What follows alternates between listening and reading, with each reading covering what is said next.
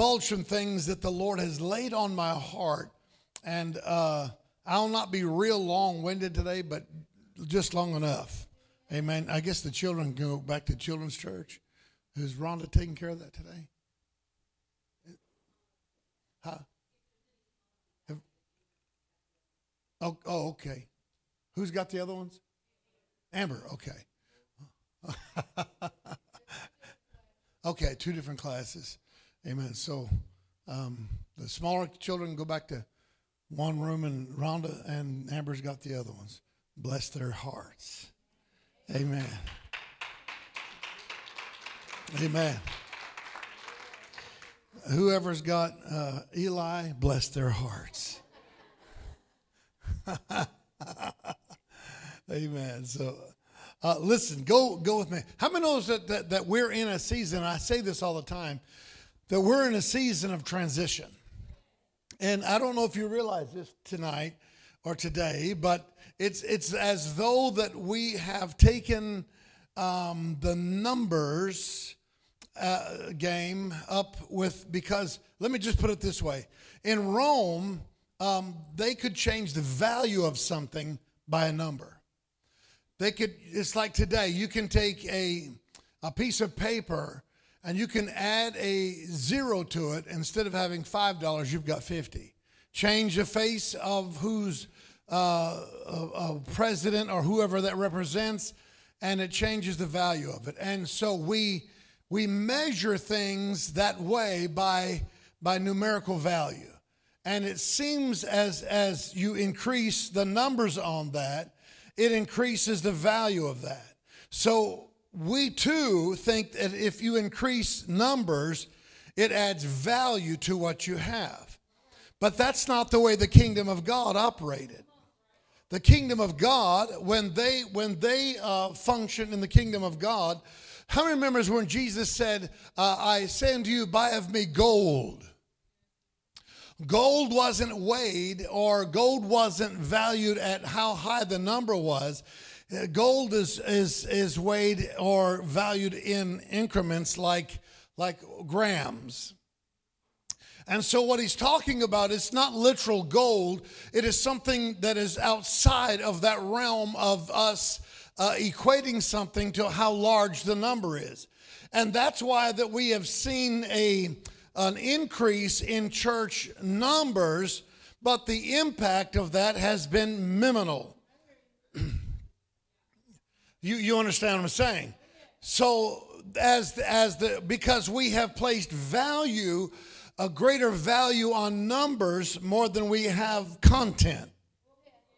The weight. How many knows that the scripture talks about the weighty glory or the weighty presence of God? And when it's talking about that, it's not talking about value like we would value something in numbers, but it's about the presence of God that equates to him being there. That's why Jesus said, where there are 2 or 3 gathered together in my name, there am I. Or as we would put it, there he is. So the ideal of us putting the value on the numbers is not really what the kingdom of God is all about. Though we like numbers, that doesn't mean that there is more of the presence of God there. And it doesn't mean that they're more adequate in their approach. Now, they have money to do things, but very little is changing the culture that we're in. And I've found that I don't want to just go along to get along. I don't want to just follow the numbers, and we could do that. I could do that. But I don't want to follow the numbers just so I can feel like I'm accomplishing something. I want to be more effective, even if it's in a small group. I want to be more impactful in people's lives. And we need to look at that as though that we too can be impactful on people's lives, so that we don't get caught up in that number thing. And that's what happens to a lot of people. They'll travel distances and they'll have a small crowd show up and they get discouraged. and they think that that's about numbers. It's not about numbers. Because you can change one person's life and that person take it to heart what God has called them to do, and they will influence a whole culture. Matter of fact, they will be a culture unto themselves. I hope I'm getting through to you, because if we just follow along or go along to get along or get along to go along, we come to the conclusion, we wind up, and that's why I don't listen to a lot of stuff outside, because outside of what God wants to talk to you about or lead you in, if you're not careful, that's why it's real dangerous for people to bounce around everywhere. Because their mind gets crowded with all kinds of influence and all kinds of stuff. And before you know it, they don't know what to believe in. They don't know what they don't know. They don't know where to stand, where to go. And usually they'll wind up getting abused somewhere down the road. They'll get mistreated, misused, and because we have, though we have 10,000 instructors, we have not many fathers. A father will take time, and he will endure years of stress and pressure and conflict to train and to teach and to pour into you. And that's why Jesus never raised up people or the disciples to be just here and there. Are you following me? Is it making sense to you? So what we have now is we've got this conflict, this transition where there are people that are now saying, wait a minute, I need something deeper than just that normal stuff. If you read the Old Testament, I was telling Phyllis on the road coming over here, and I read a book. I ordered a book, and I got it yesterday, and I read the whole thing yesterday. I did. I just like, it'd been a while since I got to sit down and read, so I did. And but one of the things that he said was that the Old Testament and everything in it, and it's all good, but all those things that they done have stopped.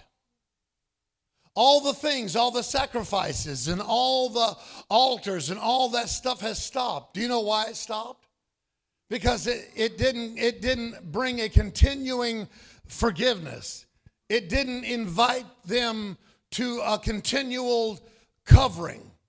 And it was based, listen to this, it was based, if you really look at it, it was based on the sensuality, not sensual, but on the senses of humanity. It was set up in the desert, and they had to rely on what they saw, what they heard, what they smelled, burnt sacrifice, and the thing, incense. It relied a lot on the five senses and the things that they could do. So when you come over in the New Testament, it is not based on any of those five senses at all. And I didn't see the connection till actually this morning, to where the Jesus looks at Peter and says, who revealed this unto you? Who do you say that I am? And Peter says, thou art some say you're Elias or Elijah. Some say you're John the Baptist risen from the dead. Some say you're this or that or the other. He said, well, Peter, that's fine and good. Those that say that are connected to that old. He said, but Peter, who do you say that I am? Come on, somebody. So Peter turns around and said, you're the Christ. You're the anointed one. And then Jesus says, watch what he says, flesh and blood has not revealed this unto you. In other words, you didn't get this revelation by the stuff that we have, that has been represented through all those generations. He said this came by revelation of the Spirit. So what he's saying, and he said flesh and blood. So the five senses, taste, touch, smell, seeing, feel, all those things didn't bring this to you. In other words, he's saying all that stuff that was based on those things didn't bring this to you. He said, and neither blood. It didn't come by it wasn't handed down in your DNA. It didn't come by mama or papa or grandpa and grandma. It didn't come by any of that. What you have right now has come by the revelation of the Spirit of God. So what I'm trying to tell you is that what the transition from the old to the new was really because Judaism, and we know this, but Judaism, if you studied, it was really steeped in the organization of doing things ritually, is going through the things, going through the motions, going through this. Couldn't come in. Only certain people could go in the holiest of holies, and only the priests could operate in that court. Only those that were chosen in the Levitical priesthood, and in that order, they could only participate in things that were associated with the holy. But here comes Jesus. Look at somebody and say, here comes Jesus. He's the ultimate sacrifice. He's the one that's going to take care of everything. He's the one that's going to conclude all those things. When Jesus cried, it is finished, he wasn't just talking about what he did on the cross. He was talking about all that stuff. He was talking about taking people that were disqualified from the organization of religion and bringing them through the revelation of the Spirit and giving them qualified ability to walk in the priesthood, to walk in ministry, to give the ministry of reconciliation. He's reconciled us unto himself. See, everybody says that Jesus died alone. He did not die alone. God was in him. God was in him. Scripture says, for the God was in him, reconciling the world unto himself. So he was not, and if you take that at face value, if you take that to heart, you understand that as he was reconciling the world unto himself, now he has given to us who are born again, praise God, a ministry of reconciliation. Not if you're a preacher. Not if you're ordained minister through some organization. He has given all of us, every one of us that's been born again, a ministry of reconciliation. Now, if God can come in through Christ, through Christ, and how many knows he didn't just start this thing? It was way back before anything was created. Before the world was formed, before the foundations of the world. Hello, somebody. You were already chosen in Christ. The scripture says, before the foundation of the world. He already knew what he was going to do. He already knew man was going to fall. He already knew the morality was going to plummet. He already knew all that stuff. And he stepped out in the future and started everything. And then he backed up who he was and then let it go. Praise God, because he knew the end from the beginning. He knew what he was going to do. He knew the sacrifice that was going to be made so that you and I could one day be in that position to have the ministry of reconciliation, of reconciling, bringing people back to God. And it wasn't going to go through the order of religion like it had been. It was going to be open to every man, woman, boy, and girl that accepted his sacrifice from that cross that said, I'll make him the Lord of my life. He'll lead me and guide me. I'll die to myself and come alive in the kingdom of God. Hello, somebody. Look at your neighbor and say, we all have a ministry of reconciliation. What does that mean, ministry of reconciliation? What does that imply? It means that you have the ability, the God-given permission to lead others, hello, somebody, to lead people back to Jesus. Wow. Listen, he didn't come. Now, boy, that's going to get in good stuff. Remember what Jesus said? He that hath an ear, let him hear. We're going to dig into this. I'm going to take my time. He that hath an ear. Well, how many of you don't have ears? Having eyes to see, they see not. How many of you are blind? He didn't come to redeem this. He didn't die so that he could redeem this. He come to redeem back our spirits or our spiritual minds that were abused in the garden. He came and shed his blood so that he could completely obliterate the lies of Lucifer or Satan in the garden and bring us back into God thinking.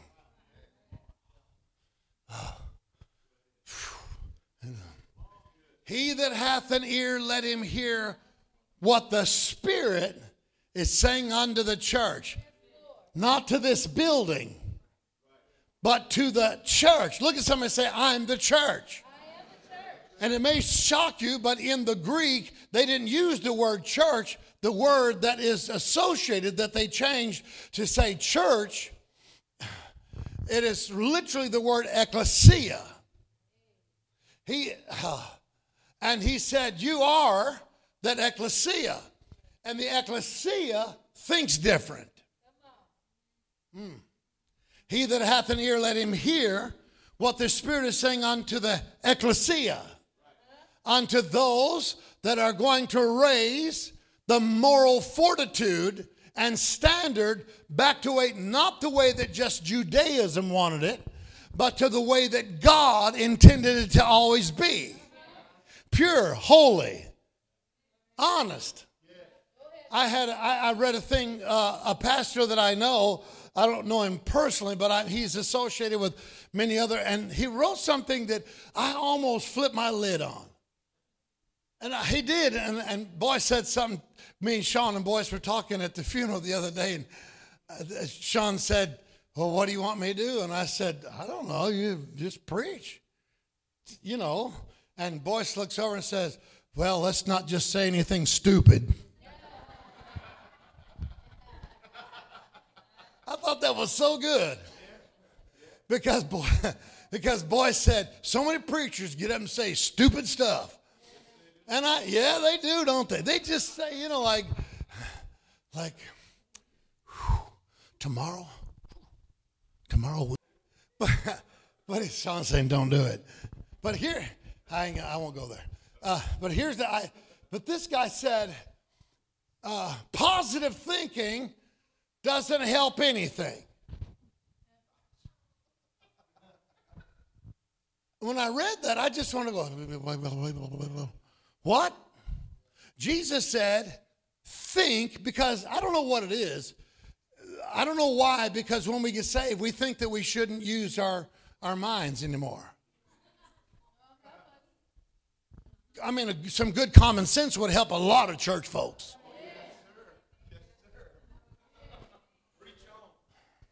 It would really help a lot of people.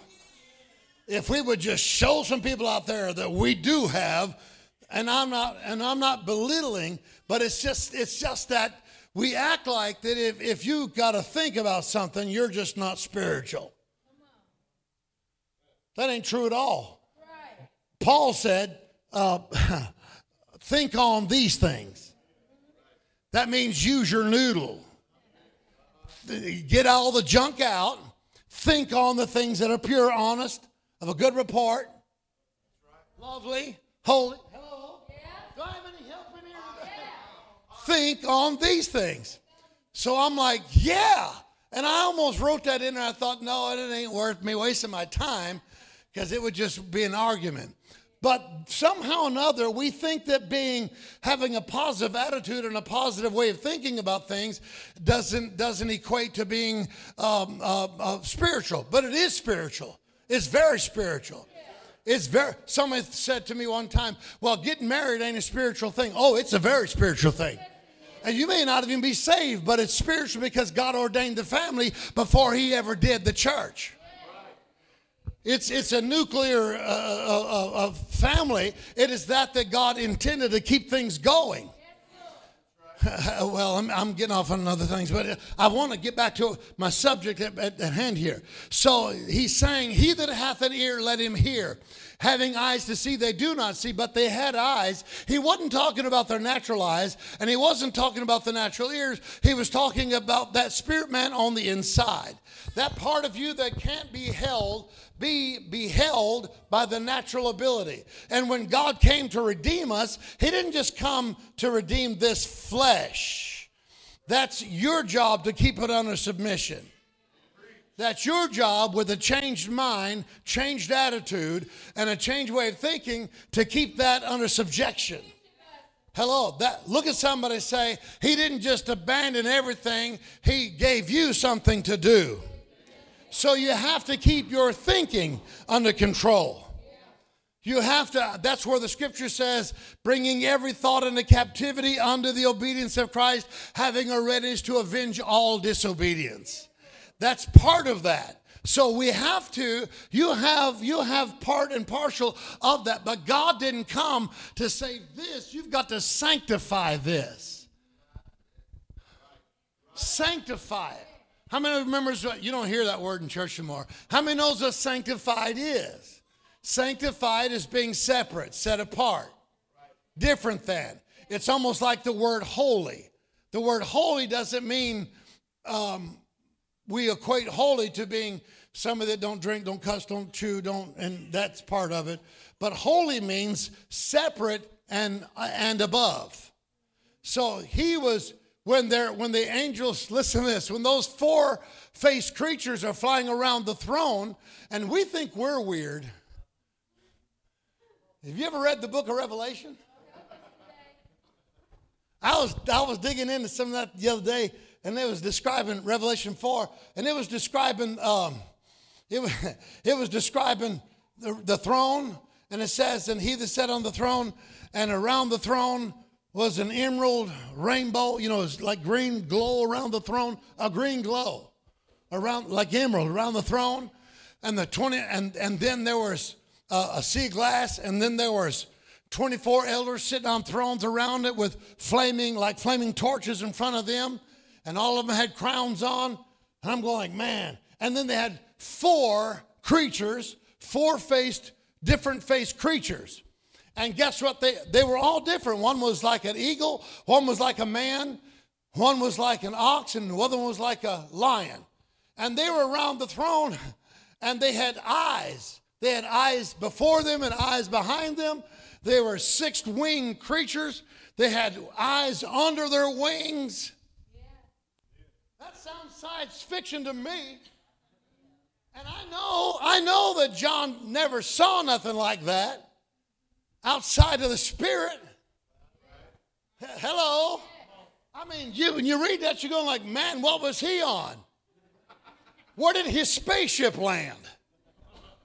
When you read that, and all these different four-faced creatures are flying around the throne while all this other stuff's going on, and they're crying. Guess what they're crying? Holy, holy, holy. Night and day and night. And they never say nothing else. That's all they ever say. You know what? When they're crying holy, they're saying separated and high above everything else. Different from, higher than everything else. Set apart from, higher than everything else. So when you get into that place, and how many knows how holy is not something you put on? Holy is something that happens to you when you get born again. We don't teach that. But that's the way it is. You can't put on holiness of God.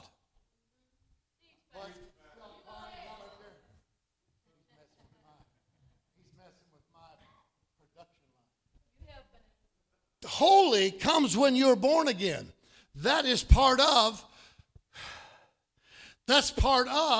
being sanctified. That's part of being righteous. That's part of being saved, delivered. Because now your thinking changes, and but your actions begin to reflect what your mind has been changed. I don't drink no more because in my mind, I don't want to do that. Sometimes deliverance doesn't come in a nicely little packaged thing. Sometimes it comes in and interrupts your whole flow. But here's the idea. God didn't come to deliver us from or to save this thing. He came to save and get our minds back on track. Now watch what happens here. Do you remember the scripture where it says that it talks about this? And I'm gonna take my time. I'm gonna try to break this down. How many knows that when Jesus said, "He that seeks to save his life will lose it. And he that he that loses his life will find it. That's like, come on, Jesus. But I didn't realize this till the other day. When he used the word, everybody say life. When the Greeks, when they wrote, they didn't differentiate from the word life from the other types of the way they use it. It's like right, turn right. Would you spell that the same way as you would write a book? It sounds the same, but it's not the same word. They have different meanings, right? So that's the same way in the Greek. The Greeks say that they can say more in one word than we can say in 5 sentences, because their language is loaded with meaning. Their words are loaded with meaning. So, and here's the example. Jesus said, he that seeks to save his life. And that word life there is it's not the word bios. It's where we get the word biology. Or, that's the word bios, and it means biology. It's where we get our word biology. And it has to do a lot with this physical being. And he's not talking about that, because he didn't come to save that. When I looked up that word, the word is not bios that he uses in other places. Let me just give you an example. Go over, you can look it up in Luke 8 and 14. Somebody jump over there real quick and let's dive into this. Is this all right? Luke 8 and 14, look at it. There it is. And that which fell among the thorns are they, which when they have heard, go forth and are choked with the cares and riches and the pleasures of this life. That word there in that verse is, that word life there is the word bios. B-I-O-S. It's where we get the word biology. Biological person. And that's the life he's talking about there. But now opposed to this word over here in Matthew 16:25. Go there if you don't mind back there. 16:25. And we'll read it. Matthew 16:25. For whosoever will save his life, same word in English, life, shall lose it. And whosoever will lose his life for my sake shall find it. So what is he talking about? What's he referring to? You don't mind if I take my coat off, do you? I wore this wild-looking shirt so you wouldn't have trouble watching me. It'll be orange next week. No, I'm just kidding. So here's the idea. This word, I'll take off because I'm already sweating. Right, listen, so here's the idea. This word life in this verse is opposite. Let me give you one more. Go to John 1:4. And I'm going to show you that these three words, life, are totally different. They all of them mean something else. So John 1:4, in him was life, and the life was the light of men. All three of these different words, all three of these words, life, actually have different meanings to them. Now, I know that we normally don't. The thing is, so we've got three different words. Same word in English, life, but it doesn't mean the same in the Greek, in the original writing.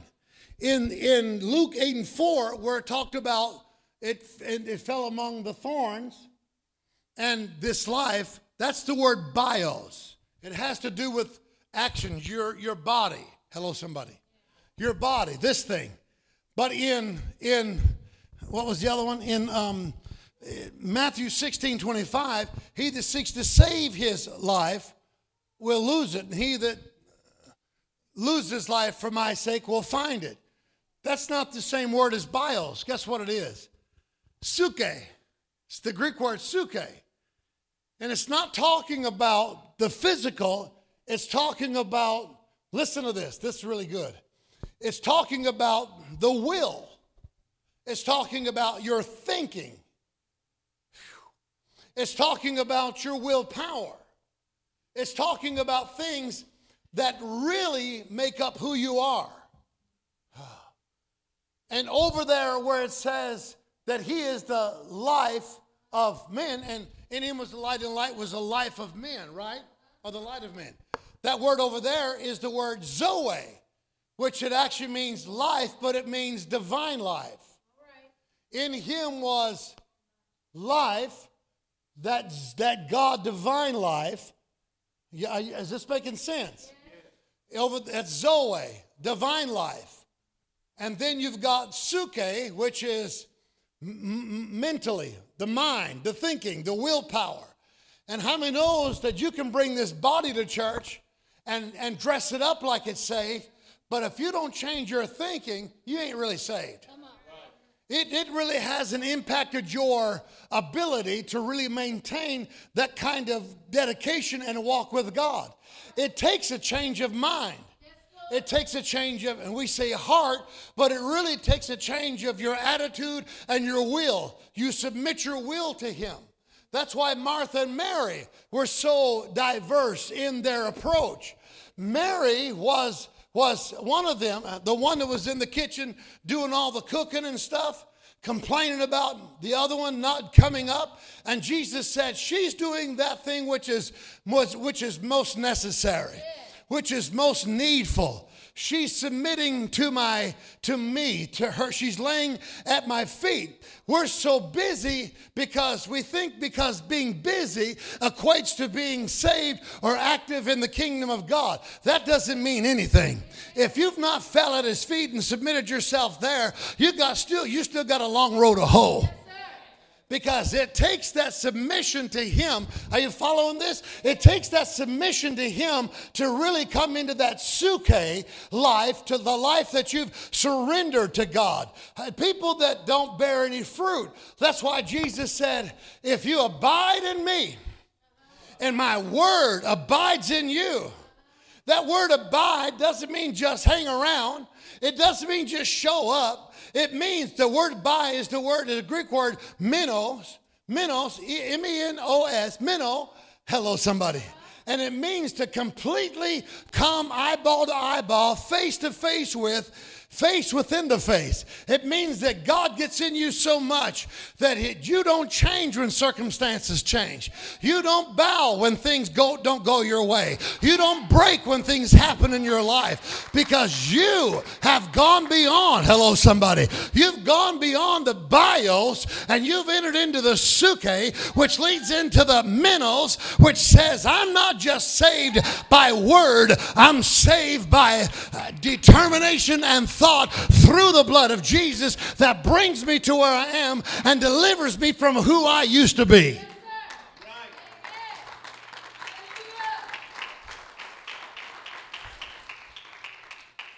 I don't question a lot of things, but when I started seeing this, it makes it so much more plain. It makes it so much more easier to understand that he's saying he's not coming to save your flesh. He's coming to change your way of thinking. And and when you change the way you think, it changes everything. Your attitude, everything about you changes. Everything about you starts transforming. You used to be a caterpillar, now you start turning into a butterfly. And it's in church, we think if we just bring our bodies and we go through the religious stuff, that equates to, well, they're saved. Ooh. But are they actually bearing fruit? We put the emphasis on Holy Ghost. I'm going to say something, you're not going to like it. Some of you ain't going to like it. I'm glad everybody ain't here today. There's less chance for more people to not like what I'm about to say.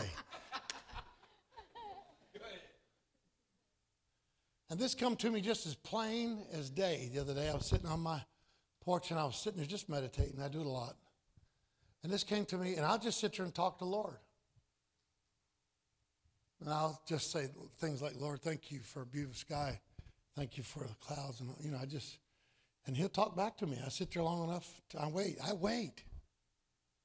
don't tell him what I want him to hear. I wait for an answer. So I heard this and it said, don't ever think, because I was asking, Lord, why are we not seeing the impact of the church like it was in the early church? Why are we not seeing that? And here's what come to me. Because a major portion of today's church believes in their spirit without verbalizing it. And here's what, listen. We can't possibly believe that the disciples had the impact they had because they had 2 or 3 dialects. We think the emphasis was on them speaking in tongues. We think that's going to change the world. That's good. It's a gift. But that wasn't their message. Their message was Jesus Christ and him crucified and raised the 3rd day. Amen. I told you somebody wouldn't like that. But we think, I don't know what it is, but somehow we think that is the major evidence of having the Spirit of God inside of us. There's nowhere in the Bible you can show me that. I've looked. What Jesus said, Jesus didn't say you'll know them, because I know churches are up in Lexington right now that are not where we are spiritually. Matter of fact, they're churches that most of us wouldn't go to. They're homosexual churches. They got them right up here in Lexington. They got them around. They're all everywhere. And they'll come in and listen. Now, I'm not picking, I'm just showing you an example. They'll hold hands and kiss each other and speak in some kind of tongue. How confusing is that? So you cannot base a person's walk with God because they speak in some kind of language. They got to have the fruit of the Spirit.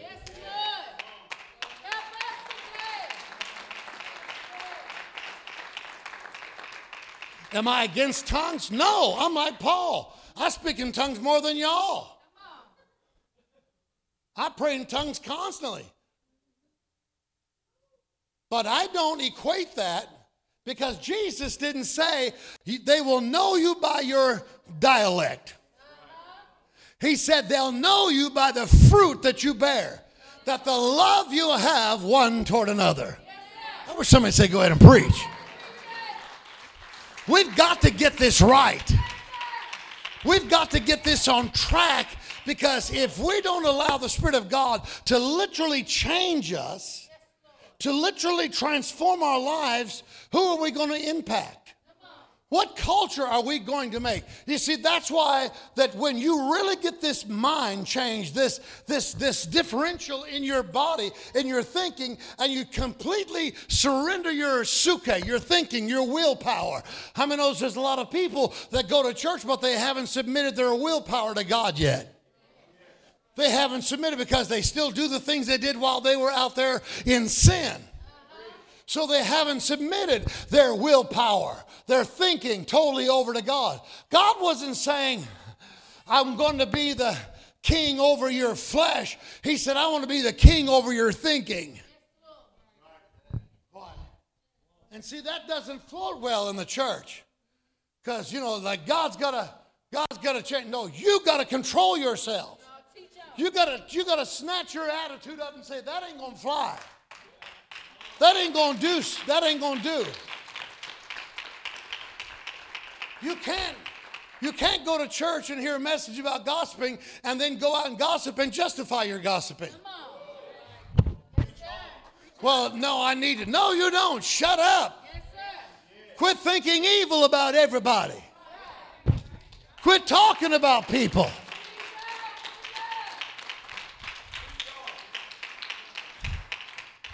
Listen, Brother Dave, you must love everybody. Well, I try to love everybody. But I honestly can't say that I'm there yet. I'm trying. There's people I don't like in church. I'm just being honest with you. I'm trying to love them. I wouldn't treat them bad or anything. I just don't like their attitude. I want to help them mature real fast. Somebody. But he's been patient with me, so I guess I have to bear with the weak and the feeble-minded. But here, let me get back on point. So God doesn't change. He expects you. Now, their change will come, but it's through submission to him. Change will come, and say that with me. Change will come, but it's through submission to him. It's because the Spirit will help you. The Spirit of God will help you. It will help you if you'll let him. And what happens is in that exchange, as you start submitting your will, your thoughts, your attitude towards him, he'll start changing you. And it does to a lot of people. Don't happen overnight. It takes till almost to the day they die to see that change. I mean, they've just been, and the Lord has to keep working on them. And it's like, it goes without saying, he's still working on me. Is he still working on you? Yes, sir. Every day he's working on me. Man, I'm preaching, y'all ain't saying nothing. I know you wanted to jump over the chairs today, but here we go. Because this will help you in the long run. That thing, so you submit your thinking. God, I pray it all the time. God, help me submit my will and my mind to you. Help me get my stuff. Give me the strength to get my willpower under control. That means my temper too. And my tantrums too. How many knows that we still have tantrums and some of our temper tantrums? Just because you get mad doesn't mean you should get your way. Because our way's not always right. I know. Phyllis tells me it all the time. I'm just kidding, Phyllis. But the attitude that we have is really reflected through our submission to him. That's why he said, if you abide in me, if you don't change, if you don't waver, that's why people that when you see times getting tough, they differentiate. They're up or down. They're allowing their emotions to control their attitude. And once you submit that to God, it literally puts you on the path of you're submitting it to the Spirit of God, and he will tell you, I'm going to show you how to get control over this by submitting completely to him. To the will of the Spirit of God. For we don't even know how to pray. But the Spirit inside of us, when we don't know what to pray, when we don't know what to say. You ever been hit with something? Listen, where Clark was in the funeral home, I was walking out of the bathroom and everybody was about gone except for the family. And the funeral home director's wife was walking through there, and I was coming out of the bathroom, and she looked and she said, "Oh, there you are. I've been looking for you." I said, "Oh, well, here I am, And she said, "I need to talk to you." And I said, "Okay, let's talk." And she just stood right there, and she said, "I don't know what to do." I said, "About what?" She said, "I don't know how to handle this." And I'm like, "Huh? What are you talking about?" She said, "I don't know how to handle my son being taken." Her young son, the big picture they had on the back wall, that was their son that was supposed to take over the funeral home. They were going to retire. He had an aneurysm. Was out there at the funeral home working one day. We all know it. He went to school with all the kids. And don't take it the wrong way, Jonah. I think Jessica had aspirations sometime along. Was that right? Did I understand that right? No, you were just friends with him, right? Oh, that was somebody else. Watch her, John. Watch her. She's tricky. I guess I misunderstood. You're just friends with him, right? All of them were friends with him. They all know. They went to school together. But he was and he was a good guy. I don't know how I got that so wrong, Jessica. I'm sorry. Oh.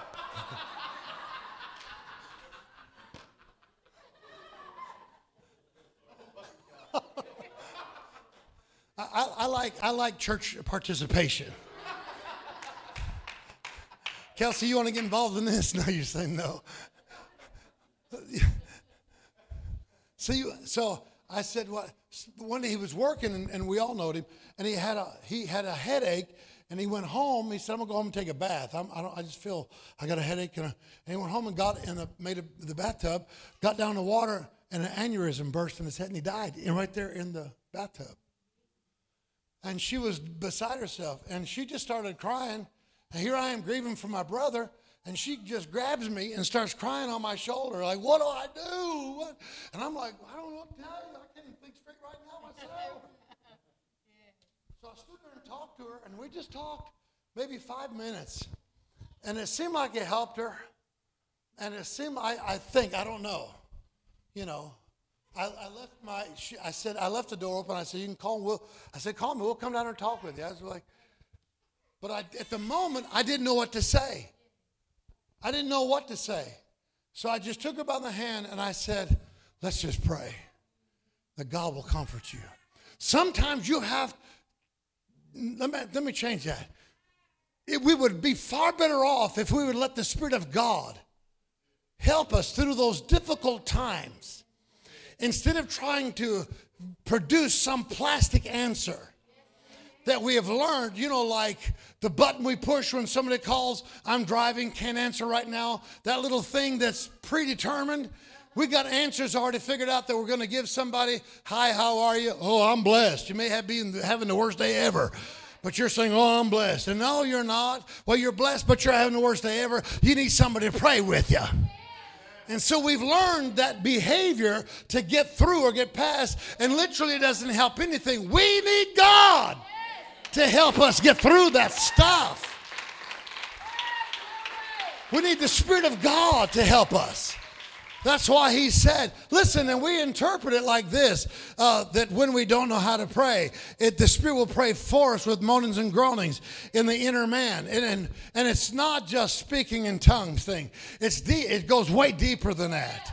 It goes down inside there. It's a groaning that when Lazarus was there, it said he moaned, he groaned in the Spirit and wept. Are you hearing me? I believe sometimes we miss God helping us in our lives because we try to dictate to God how to do it. And God would fix a lot of us if we would let him get involved in our lives and pray for us. He could fix some things if we didn't have a predetermined mind of how I'm going to deal with this.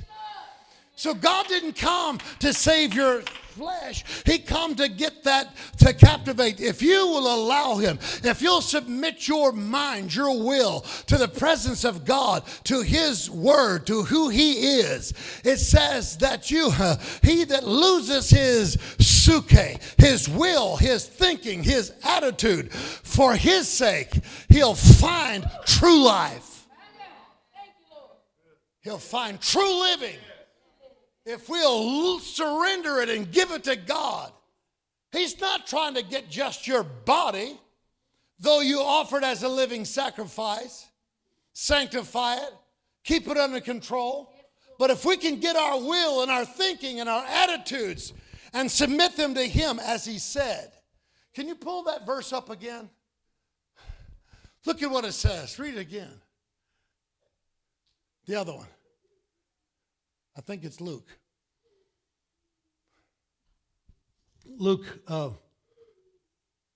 No, it's Matthew 16:25. Look what it says.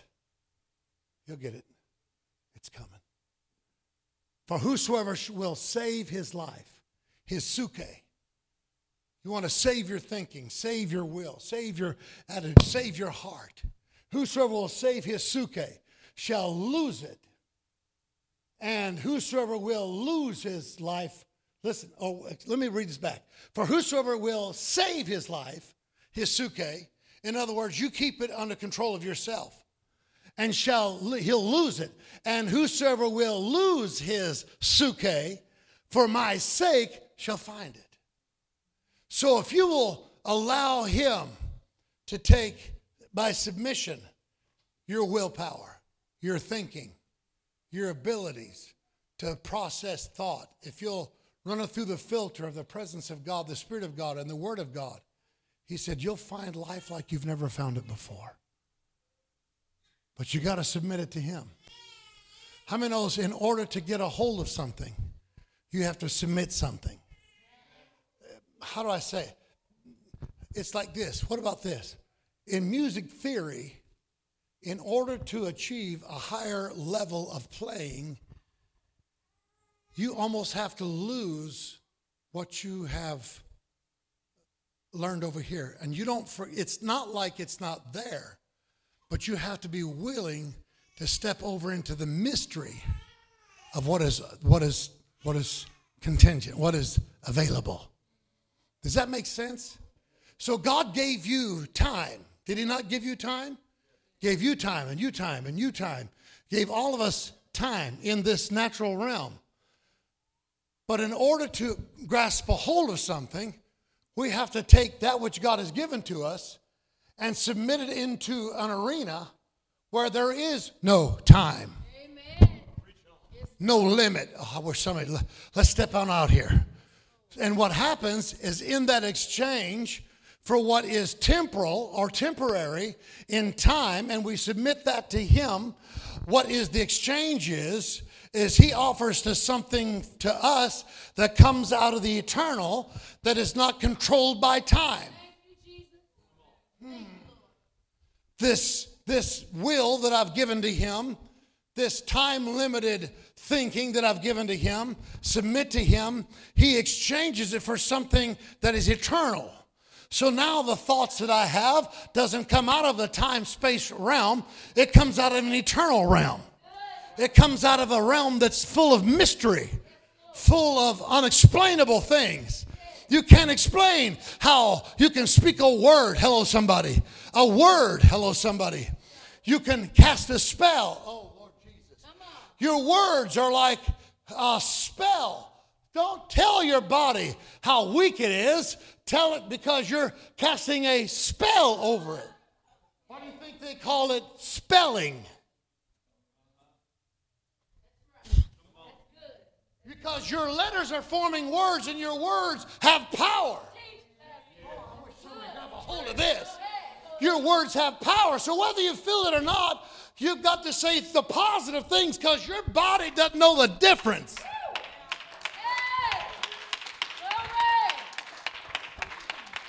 Why did he say in his word, thou shalt not say I am sick? Start saying you're sick. Say it long enough and before you know it, you'll start being sick.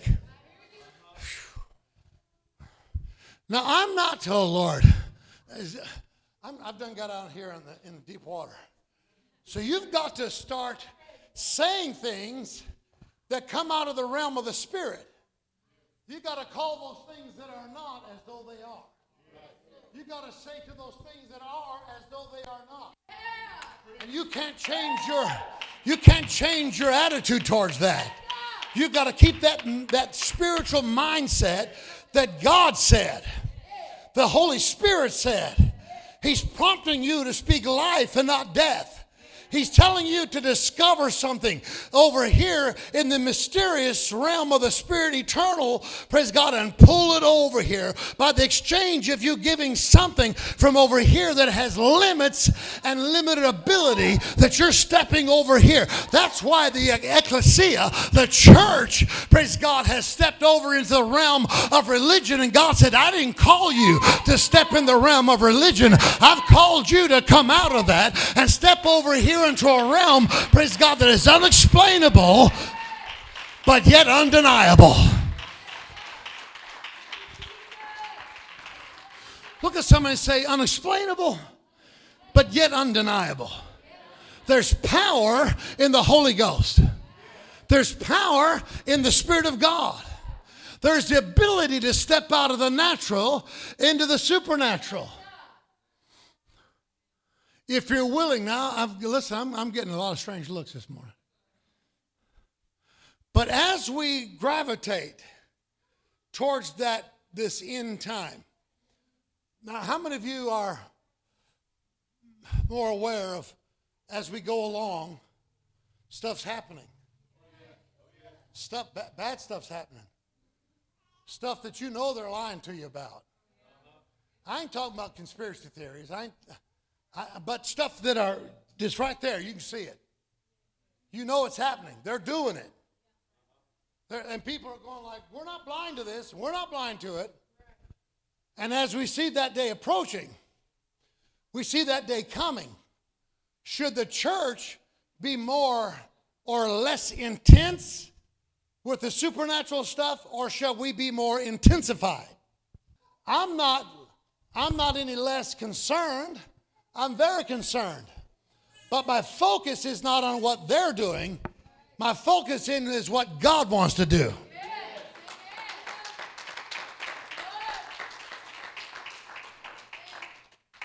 Why did these two sections clap and y'all didn't do nothing?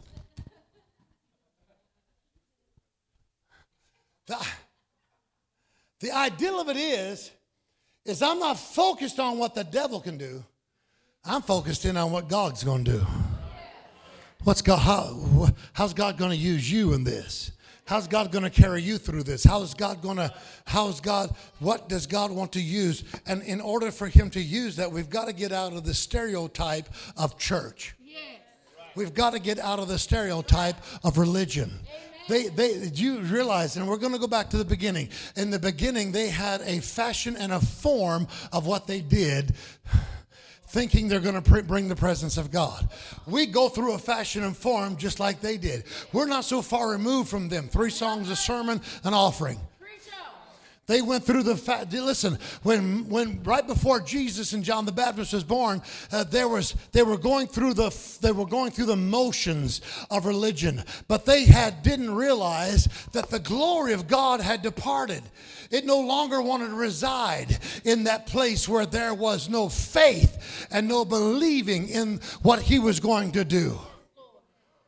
The glory had already departed. And I'm asking you today to examine ourselves and ask ourselves the question, do we want to just go through the forms and the fashions? Do we just want to plug in to what has always been that way? Or do we want to experience God in a way that is unexplainable? Do we want God? Because you can't come in the same way that you come in every week. You have to come in with a greater expectation. You have to come in believing God that today somebody's going to get healed. Today somebody's going to get delivered. Today somebody's getting set free. Today somebody's getting saved.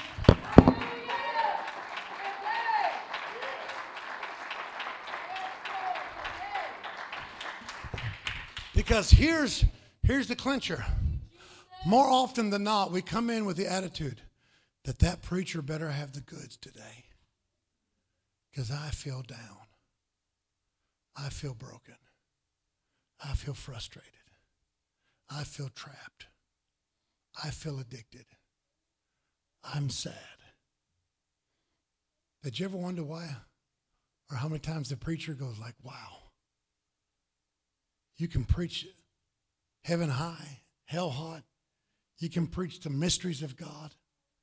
And the same attitude comes forth every week. Because we love entertainment. We love to have it our way. And God is saying until that mindset changes and we get the mind of the Spirit, why can't we have church before we have church?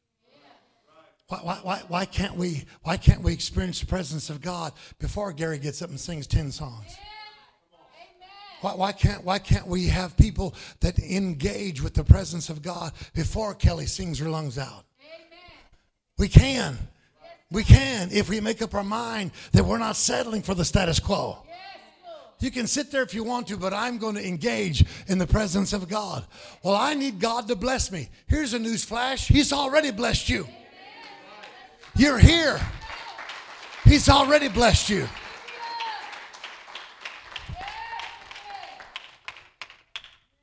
Listen to this. Paul and his partner beat up, ripped up. And their mindset was not to come to the house of God and complain. It wasn't to come and share with others how they were mistreated, so that they could get pats on the back. They come in there and go like, hey guys, we were counted worthy to suffer for Jesus. Let's have church. verse 9. Let me just read it to you. Let's just go up there. Hebrews 12 and 9. Furthermore, we have had fathers of our flesh, which corrected us, and we gave them reverence. Shall we not much rather be in subjection unto the Father of spirits? That's the Spirit he's talking about. He's not the Father of just your body. He's the Father of your spirit. That part that gets born again. That part that we need to surrender to him. Wholly, fully, our mind, our will, our thoughts, our willpower. That's why we fear in our flesh to put ourselves in harm's way. But God said, you're not to control that flesh part. You're to submit that thinking to me.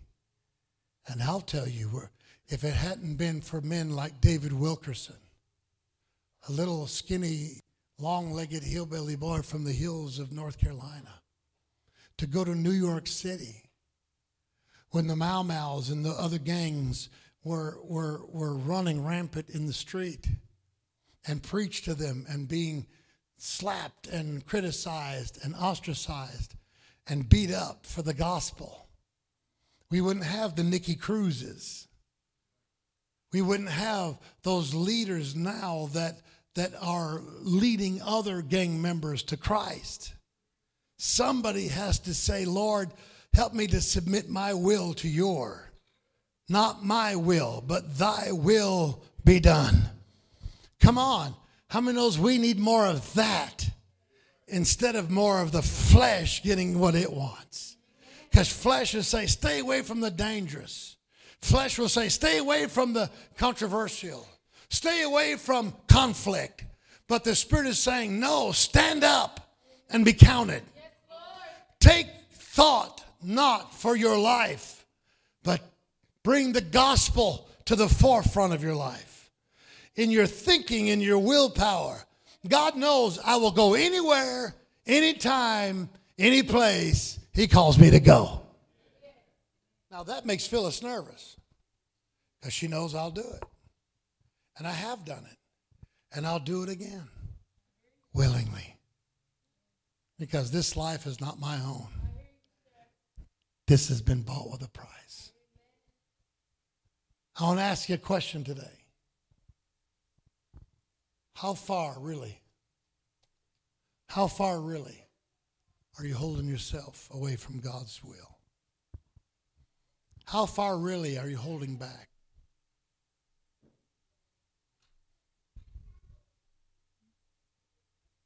I hear it all the time. I sense it a lot.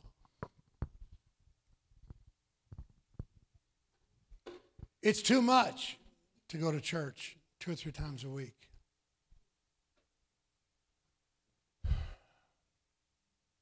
I'm concerned with people that think like that. After the horrible price he paid. It's too much to submit my thinking to God. I want to. No. He said, if you're going to love me with all your heart, soul, mind, strength. He's not so much looking for you to submit, because that will come as a secondary consequence of you giving your will and your thoughts to God. He's asking you to submit your mind, your thinking, your willpower to him. He's the Father of spirit. He come to bring back that mindset that Adam lost in the garden.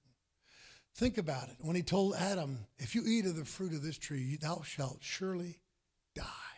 What happened? From that, he didn't die physically.